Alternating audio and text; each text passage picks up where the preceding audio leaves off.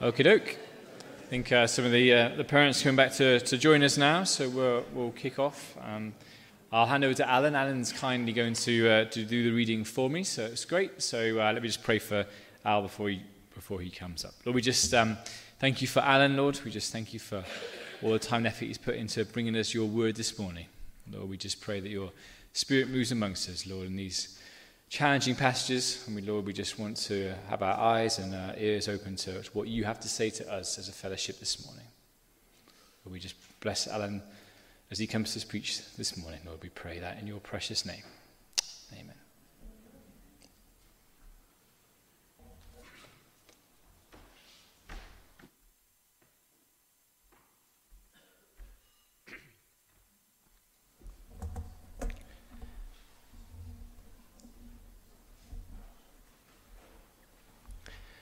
Thanks, Stu. So I'm going to do the reading. It is chapters 7 and 8 from the book of Hebrews, but I'm going to start with just the last verse of chapter 6 because it links in. 6 verse 20. Jesus has gone as a forerunner on our behalf, and having become a high priest forever after the order of Melchizedek.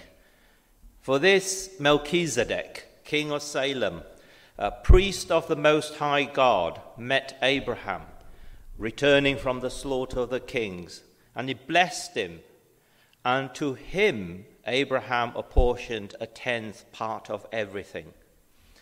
He is first, by translation of his name, King of Righteousness. And then he is also King of Salem, that is, King of Peace. He is without father or mother or genealogy, having neither beginning of days nor end of life. But resembling the Son of God, he continues a priest forever.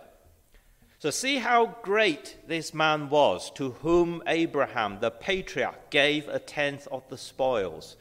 And those descendants of Levi who received the priestly office have a commandment in the law to take tithes from the people, that is, from their brothers, though these also are descended from Abraham. But this man, who does not have his descent from them, received tithes from Abraham and blessed him who had the promises. It is beyond who had the promises. Sorry, let's try it.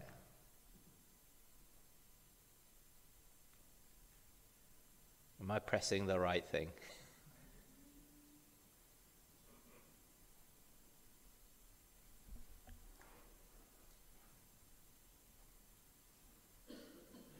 Okay, who had the promises. Now, it's beyond dispute that the inferior is blessed by the superior. And in the one case, tithes are received by mortal men, but in the other case, by one of whom it is testified that he lives. One might even say that Levi himself, who received tithes, paid tithes through Abraham, for he was still in the loins of his ancestor when Melchizedek met him. Now, if perfection had been attainable through the Levitical priesthood, for under it the people received the law, what further need would have been for another priest to arise after the order of Melchizedek, rather than one named after the order of Aaron? For when there is a change in the priesthood, there is necessarily a change in the law as well. For the one of whom these things are spoken belonged to another tribe, from which no one has ever served at the altar. For it is evident that our Lord was descended from Judah, and in connection with that tribe, Moses said nothing about priests. This becomes even more evident when another priest arises in the likeness of Melchizedek, who has become a priest, not on the basis of a legal requirement concerning bodily descent, but by the power of an indestructible life. For it is witness of him, you are a priest forever after the order of Melchizedek. For on the one hand, a former commandment is set aside because of its weakness and uselessness, for the law made nothing perfect. But on the other hand, a better hope is introduced, through which we draw near to God. And it was not without an oath, for those who formerly became priests were made such without an oath, but this one was made a priest with an oath, by the one who said to him, "The Lord has sworn and will not change his mind, you are a priest forever." This makes Jesus the guarantor of a better covenant. The former priests were many in number because they were prevented by death from continuing in office. But he holds his priesthood permanently because he continues forever. Consequently, he is able to save to the uttermost those who draw near to God through him, since he always lives to make intercession for them. For it was indeed fitting that we should have such a high priest, holy, innocent, unstained, separated from sinners, and exalted above the heavens. He has no need, like those high priests, to offer sacrifices daily, first for his own sins and then for those of the people, since he did this once for all when he offered up himself. For the law appoints men in their weakness as high priests, but the word of the oath, which came later than the law, appoints a son who has been made perfect forever. Now, the point in what we're saying is this. We have such a high priest, one who is seated at the right hand of the throne of the majesty in heaven, a minister in the holy places, in the true tent that the Lord set up, not man. For every high priest is appointed to offer gifts and sacrifices. Thus it is necessary for this priest also to offer something to have something to offer. Now, if he were on earth, he would not be a priest at all, since they are priests who offer gifts according to the law. They serve a copy and shadow of the heavenly things. For when Moses was about to erect the tent, he was instructed by God, saying, "See that you make everything according to the pattern that was shown you on the mountain." But as it is, Christ has obtained a ministry that is as much more excellent than the old, as the covenant he mediates is better, since it is enacted on better promises.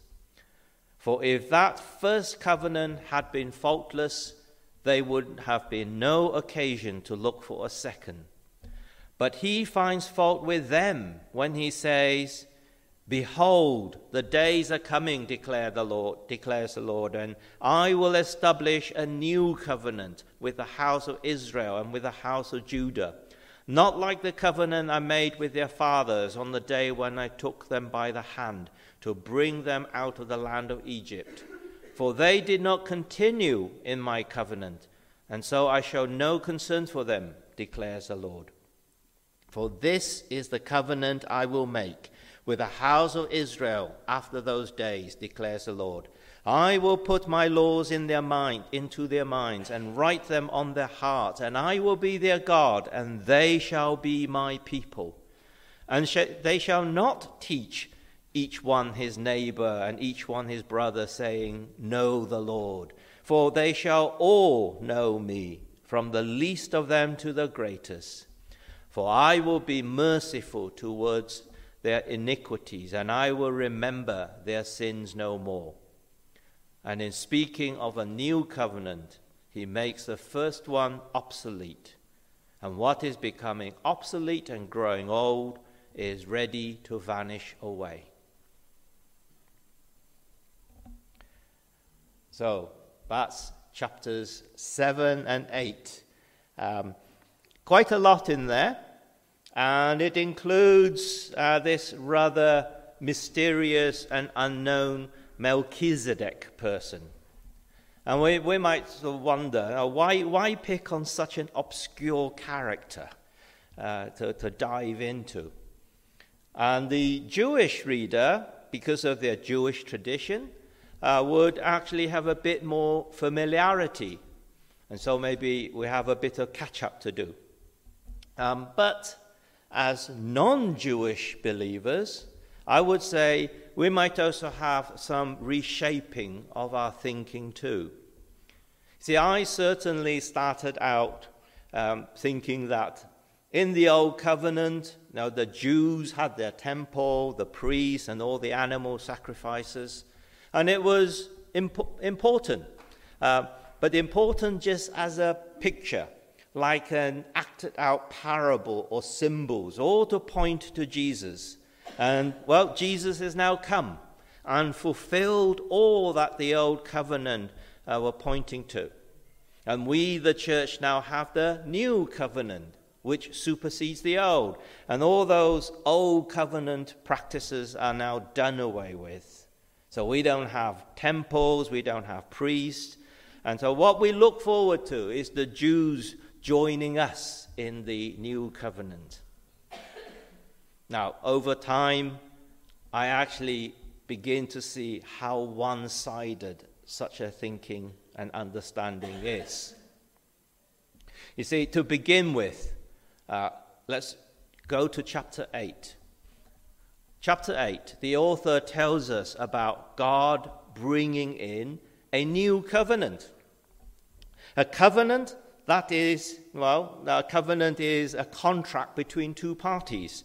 It's an agreement of what each side will do so that they can both enjoy that relationship. But God had to establish a new covenant. Not because there was a fault with the covenant itself, but because the people just could not keep their side of the agreement. So God says he will put in place a new covenant. But do you see here who he establishes that new covenant with? See, it's with the house of Israel and the house of Judah. The new covenant is with the same original people of God. It's with the Jews. There is only one new covenant, and it's with the Jews. That's it. There is not a separate covenant with the Gentiles. There's no new covenant with the Gentiles.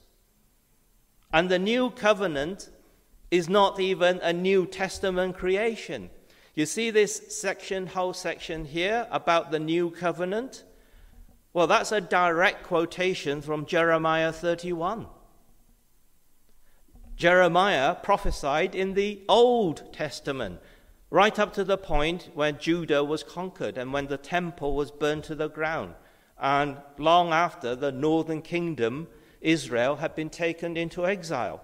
So by then, there was no temple, no sacrifices. God's people had been taken from the promised land.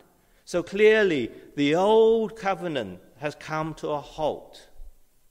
And then at this point, God said he would establish a new covenant, a better covenant, one that would work despite the fault of the people. And it will be with the house of Israel and the house of Judah. God is a faithful God. He's not going to forget his commitment, nor his people, despite their covenant-keeping faults. It will be a rebuilding of the house of Judah and Israel. And how we, Gentiles, we who are not of the house of Judah and Israel, how we get to benefit from this, of course, is by the grafting in, grafting into that same house. So we don't have Jewish roots, but we get to benefit of the Jewish roots none the same, through the grafting in. And that is why when we come to passages such as Hebrews 7 and 8, it actually pays to see such passages from a Jewish angle. And in particular, we don't have any experience or much thought on priests. See, we can go through a month of Sundays without the word or the thought of them coming up. But in the first covenant, priests were absolutely central and all important. Because when people brought their sacrifices to the temple, it was the priest who did the offering on behalf of the people. And actually, only the priests could do offering of sacrifices. So without priests, there'll be no sacrifices. Without sacrifices, there's no forgiveness of sins and no drawing near to God. And so without priests, we remain alienated from God. So priests are absolutely central in the worship of Yahweh God. And it is still something that we, new covenant believers, need to keep in mind. Because as we'll see from our passage today, when God ushered in the new covenant, God did not simply do away with priesthood. Indeed, what he did was he gave us a better priesthood. A priesthood is still central to the worship of God. And that is where we, non-Jewish believers, have some catch-up to do. But for the Jewish believers, though, who already understood well the place and the need for priests, they come to this with a different issue. You see that verse in Numbers 18 there? This is God speaking to Aaron. And God says, only the sons of Aaron are allowed to be priests. Birth records and proof of lineage are absolutely necessary qualifications to be priest. So when the exiles returned to Jerusalem at the time of Nehemiah, there were some from that family, that line, who could not produce the family record to show that they really were from the line of Aaron. And so they were not allowed to minister as priests. So lineage was all important. Now, this picture here is the family tree of Jacob. So Jacob at the top, and then you've got the 12 sons forming the 12 tribes. Now, Aaron is from the tribe of Levi. So only the descendants of Levi are allowed to work in the temple. And then specifically, only the descendants of Aaron could be priests. So it's very specific. So here comes then that question. As pointed out in verse 14, Jesus is from the tribe of Judah. Jesus is from the tribe of kings, not from the tribe of priests. So by law, you see, kings were especially not allowed to be priests. There was once when King Uzziah burnt incense in the temple, which was, of course, a priestly duty. He was told he shouldn't do it. He did it anyway. And at that point, leprosy broke out immediately over his body. So now when we say Jesus offered himself up as the perfect sacrifice for the forgiveness of our sins, the offering that he was doing, well, that was the job of the priest. He was both the sacrifice and the priest offering the sacrifice. Now, we Gentile believers might have not thought much about that, but that's okay. But a Jew would immediately see that to be an issue. A non-Levite, a non-descendant of Aaron, a non-priest is not allowed to offer sacrifice. A sacrifice offered by a non-priest is not accepted by God. So, while Jesus might be himself the perfect sacrifice, yet because he was not from the tribe of Levi, he could not actually offer himself as sacrifice to God. And as such, the death of Jesus would have no sacrificial value. A very legitimate question indeed. But you can see where this would lead to.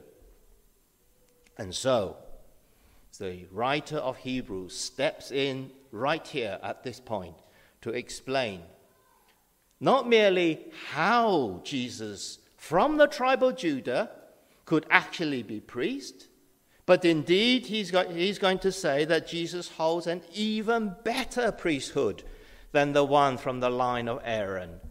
The writer leads his Jewish readers to Psalm 110.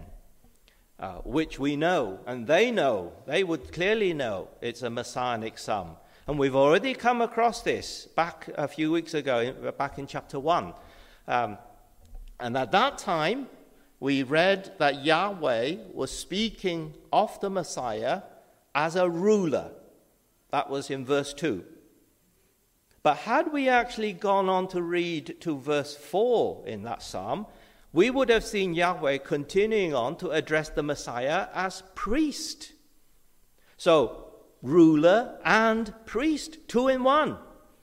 And not only that, many years later, God told the prophet Zechariah to put a crown on the high priest at the time, who was called Joshua.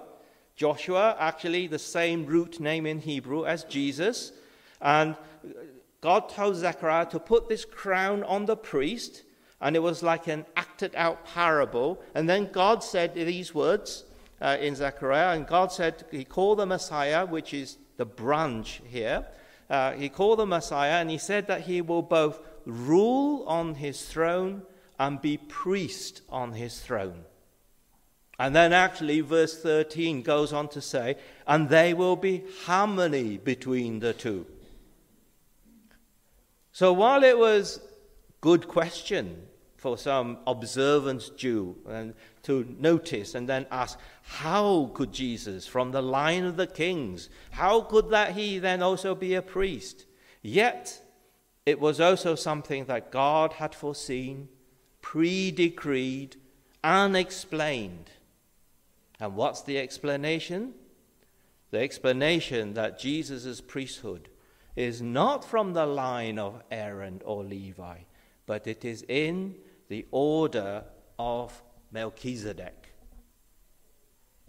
And at this point, maybe even some of the original Jewish readers would sort of scratch their heads and think, Melchizedek? Who? So the writer starts in chapter 7 then, with recounting what happened in Genesis 14. Abraham had won a great battle rescuing his nephew Lot, who had been taken hostage when the city of Sodom was attacked. And when Abraham returned victorious, two kings came out to meet him, and one of them was Melchizedek. And Genesis 14, these 3 verses in Genesis, is the sum total of all that we know about Melchizedek. So in comparison with many other people in Genesis, where we know how long they lived, where they lived, who their ancestors were, how they married, and so on, the Bible actually tells us very little directly about Melchizedek. But even so, we still know a few things. And these are the very things that the writer to the Hebrews now point to. And his key message is that while Aaron and Levi are descendants of Abraham. So they are below Abraham. Well, Melchizedek was from the time of Abraham. And actually, someone that Abraham himself recognized as superior to him. And how do we know that? Well, it's because Abraham gave Melchizedek a tithe. Abraham was not compelled by some law or anything. The law of Moses and tithing would not appear for hundreds of years yet. But Abraham tithed simply because he recognized he was before a superior. And Melchizedek blessed Abraham, which, as verse 7 points out, is without doubt, no question, that the inferior is blessed by the superior. So even the great father Abraham himself knew and treated Melchizedek as superior and treated him as a priest. And also a key message here is that Melchizedek was both priest and king, 2 in 1.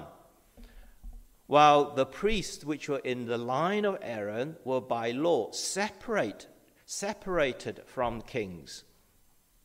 So when Jesus, of the tribe of Judah, and thus of the line of the kings, when Jesus had his priesthood, not from Aaron, but from Melchizedek, then Jesus actually had a priesthood that is superior to that of the ordinary temple priests, and indeed even superior to the high priest Caiaphas.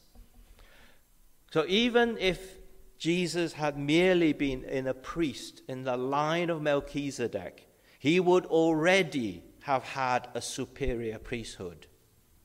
But more than that, even Melchizedek himself would look up to Jesus as a superior priest, because Melchizedek would say he's like a prototype or an early model of Jesus. Melchizedek was like a sneaky peek, a preview of Jesus to come.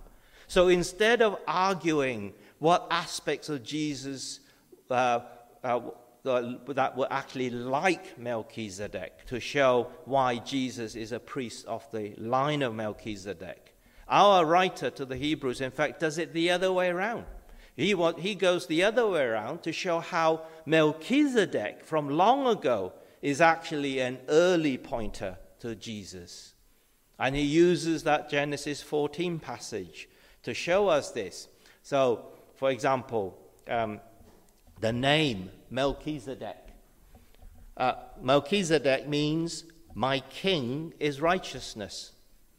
Now, there is none righteous except Jesus, who committed no sin, and neither was deceit found in his mouth. Well, that's the testimony of Peter, confirming the prophecy of Isaiah. So even just the meaning of the name Melchizedek alone already points to Jesus. And then Melchizedek is king of Salem. Salem is the early name for Jerusalem, Yerushalayim, meaning the city of peace. So Melchizedek, as the king of the city of peace, is pointing to Jesus as the Prince of Peace.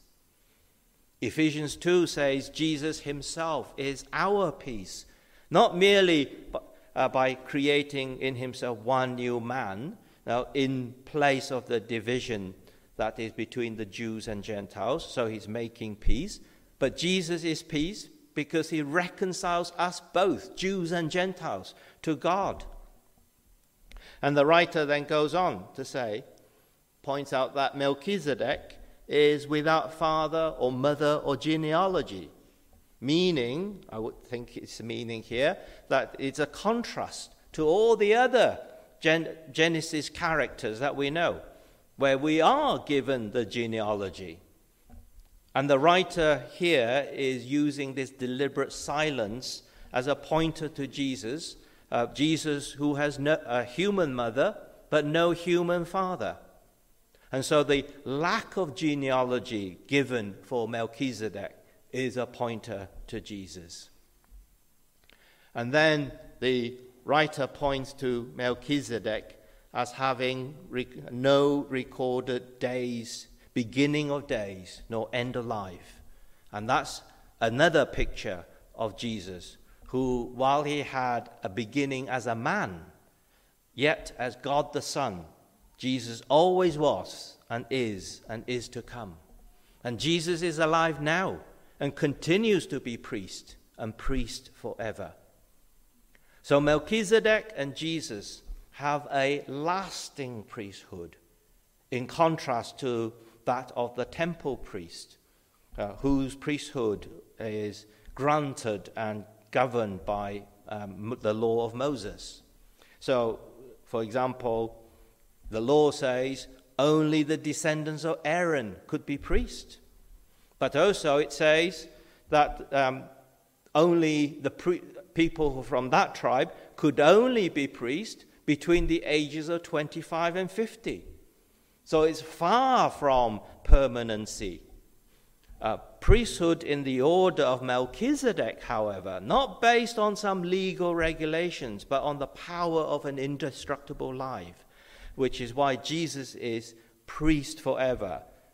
So Jesus has a priesthood that is superior because it lasts, it's forever. And in all this, the writer is pointing out that Jesus not only was completely allowed to offer himself as sacrifice, because he was fully qualified as priest, but Jesus' priesthood is even superior to that of the temple priest from the line of Aaron. So, from all the previous priests only became priests simply through the hereditary line. There was never a divine swearing in. Jesus, however, became priest through an oath of God. The Lord God Most High himself confirmed Jesus' eternal priesthood by oath. So who can top that? So, if Jesus' priesthood is all superior, then the question is, why hang on to the old? Especially when, 7 verse 11, the old, the Levitical priesthood and the whole system of animal sacrifice could not obtain perfection for the people. 7 verse 19, the law made nothing perfect. And that which is not perfect cannot come before God who is perfect. So unless people could be made perfect by the old priesthood, then it is, 7 verse 18, then it's just weak. And indeed it says it's useless. So why hang on to the useless? The animal sacrifices, verse 7 verse 27, it says they were made daily. So each sacrifice had at least, at best, a shelf life of 24 hours. So that's far from perfect, isn't it?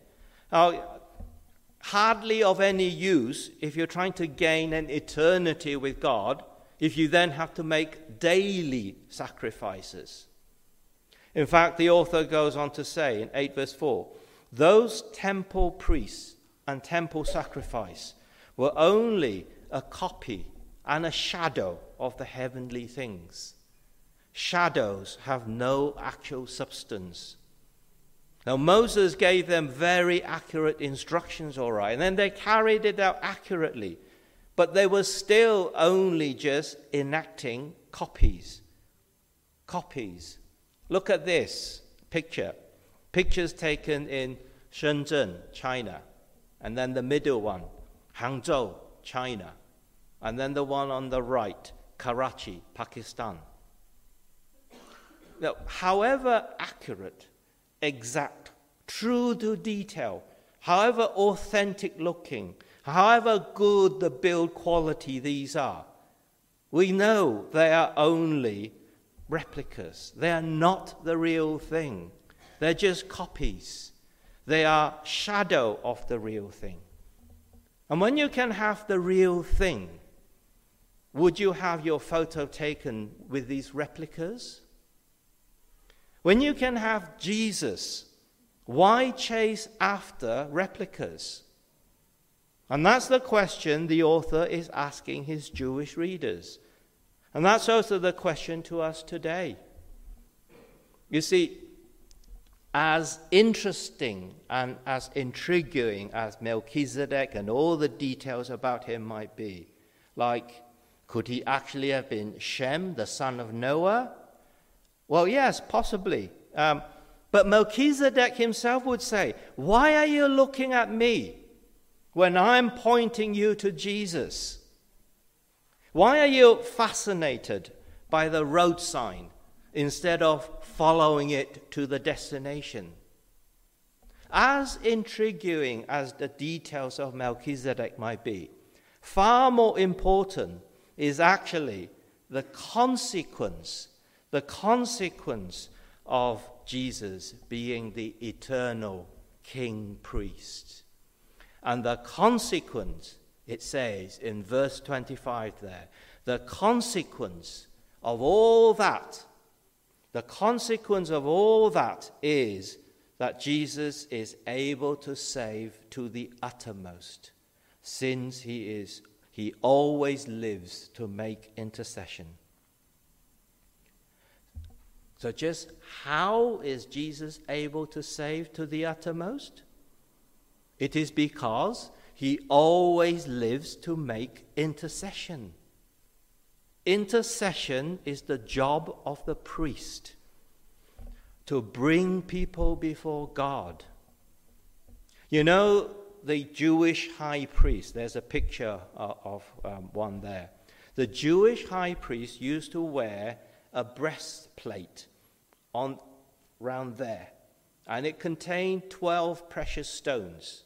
And those stones were meant to represent the 12 tribes of Israel, the people. So that him wearing that is meant to symbolize, firstly, that the priest is to hold the people close to his heart.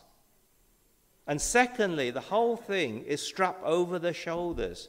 So secondly, it's to symbolize him lifting the people up, bearing the weight of the people on his shoulders. And that is what Jesus is doing now, continually in heaven, before God our Father, having us close to his heart and bearing us up. Jesus is doing the job of the high priest of the new covenant, continually making intercession for his people. When the text says Jesus is able to save to the uttermost, save for all eternity, since he always lives to intercede, then the text is also saying our salvation for all eternity is fully dependent on Jesus' continuous intercession. If Jesus happened to stop for a moment, we would be in trouble. Jesus' continued job is that critical. But he does always live to intercede, and that is then our security. Our salvation is secure, but only because Jesus continuously intercedes. Now, if we know that there is someone who is continuously on the lookout for us, always watching over us, like a parent hovering over a young toddler who's just begun to walk, and that is what Jesus is doing for us all the time, wherever we are, should we then not respond with awe and gratitude and much more? Can there be times when we do not actually know how to thank our Savior? Because Jesus is not just about the cross, as enormous as that really was. Jesus' atoning work of sacrifice was done once for all on the cross, and Jesus sits. But Jesus does not rest, because his priestly intercession work continues on and he intercedes for us. For example, he intercedes that our being might be transformed daily to that which is ever more pleasing in God's sight. He intercedes that we as his body may be one, that we might be sanctified in the truth, that we might be guarded against the schemes of the prowling evil one, or that our faith may not fail when the evil one tries to shake us like sifting wheat, and so on. That is why Jesus is priest forever of the order of Melchizedek, and not of the earthly order of Aaron, which is only a copy and a shadow. And that is why the new covenant is not about getting rid of priest, but rather it's about having a much better priest, one who makes continuous intercession, one who has us close to his heart, one who bears us up in his prayer, one who advocates for us, one who continually pleads without ceasing for us before the Almighty. Do we get the weight of importance of this rather Old Testament sounding passage? The priest in the Old Testament was all important, but it is even more important in the New Covenant, because the priest now is none other than God the Son himself, continually interceding for. Actually, do you see who is interceding for? Let's not overlook that bit. Verse 25. Jesus saves those who draw near to God through him. Jesus saves to the uttermost those who draw near to God through him. Not those who once drew near, not those who in the future might one day draw near. It's those who draw near now and keep on drawing near, just as Jesus intercedes now and continually intercedes. It's a present continuous tense. It's an ongoing action. Now, in truth, even the drawing near is not something we can do just on our own strength and willpower, because we are weak and we are fickle. Even the drawing near is something we need our Saviour's intercession for. But the text calls on us to draw near to God. If you've never drawn near to God before, or even thought about drawing near to God, then the question now is, why are you staying away? The Word of God actually urges us. It says, seek the Lord while he may be found. Call on him while he is near. So why not draw near today? Now. Because there's a great promise in the Bible. And this is from the God of truth, who does not lie, who cannot lie. And the Bible says, draw near to God, and he will draw near to you. God does not spurn those who draw near to him. And if we have drawn near, and we are already grafted in, then I know of no better way to finish this morning than to read the exhortation back in Hebrews chapter 4. And it says this: since we have a great high priest who has passed through the heavens, Jesus, the Son of God, then let us hold fast our confession. For we do not have a high priest who is unable to sympathize with our weaknesses, but we have one who in every respect has been tempted as we are, and yet without sin. Let us then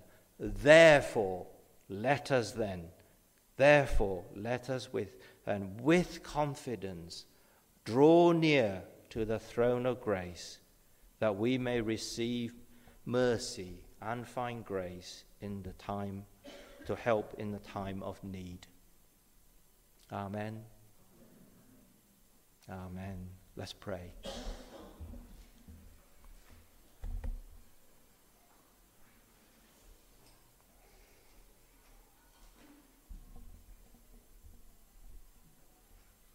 Lord, we don't know why you would want people like us to draw near, because we are not worthy and we are rebellious by nature. We are like those people from the first covenant. Yes, we have faults, but you have opened the way. And Lord Jesus, you intercede, you call on us, and you're calling on us to draw near to you each and every moment, as you each and every moment intercede for us. What a picture, what a reality, what a great high priest, what a blessing. Thank you, Lord, that it isn't just salvation 20 years ago and you get on your own, but it is you holding us, lifting us up, placing us before the throne of God, placing us in front and pleading and advocating. You are for us. Wow. You are for us. Would I even be for myself? But you are for us. Lord, we praise you, we give you thanks. And Lord, we worship you. Amen.